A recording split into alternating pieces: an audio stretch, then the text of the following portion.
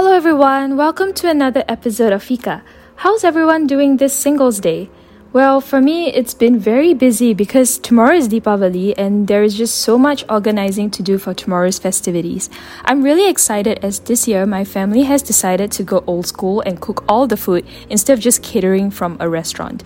All hands are on deck in the kitchen, well, except mine, as I've been delegated to groom my dogs. Not that I'm complaining, I think I got the best task. Today I wanted to share with you guys something very interesting that I did yesterday. So my friend from JC has recently started doing picnic pop-ups all around Singapore, and I had been following her IG for a while and thought that what she was doing was really interesting. For some time now, I've been looking for ways to shake up my routine, try new activities and meet new people, so it felt really aligned to support her and attend her pop-up.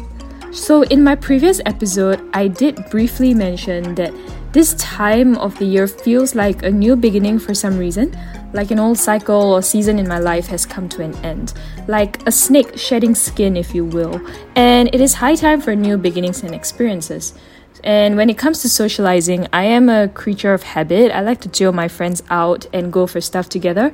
But now I'm trying to embrace the idea of spending time alone with myself or going for events alone just to build my self-confidence, which was also why I decided to go against my comfort zone and attend the pop-up alone.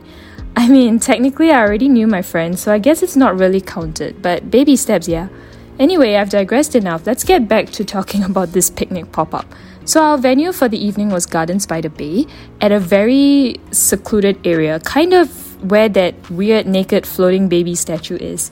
And there were 4 of us, so it was a nice intimate gathering, and thankfully we were all able to click and have interesting and illuminating conversations. I actually really learned a lot from them and heard a lot of different perspectives about different topics. We talked about a whole spectrum of stuff, from like traveling to working abroad, dumpster diving, soup kitchens, coding, and so on. But I think the one that was quite interesting was the whole concept of individualism versus collectivism, and why collectivism has many merits as well. And that was eye-opening for me because I've always been an individualist, so to hear a different perspective of something I feel very one-sided about was enlightening.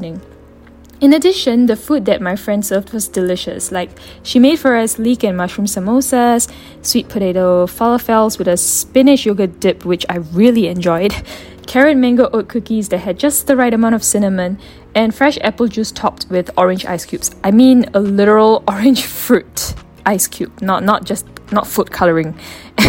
Honestly, I had a lot of fun, and I think a picnic pop-up is a great way to forge new friendships as we are all enjoying nature and great food together. I think to some extent, getting to enjoy the sunset and appreciate Blue Hour enhances the overall experience even further.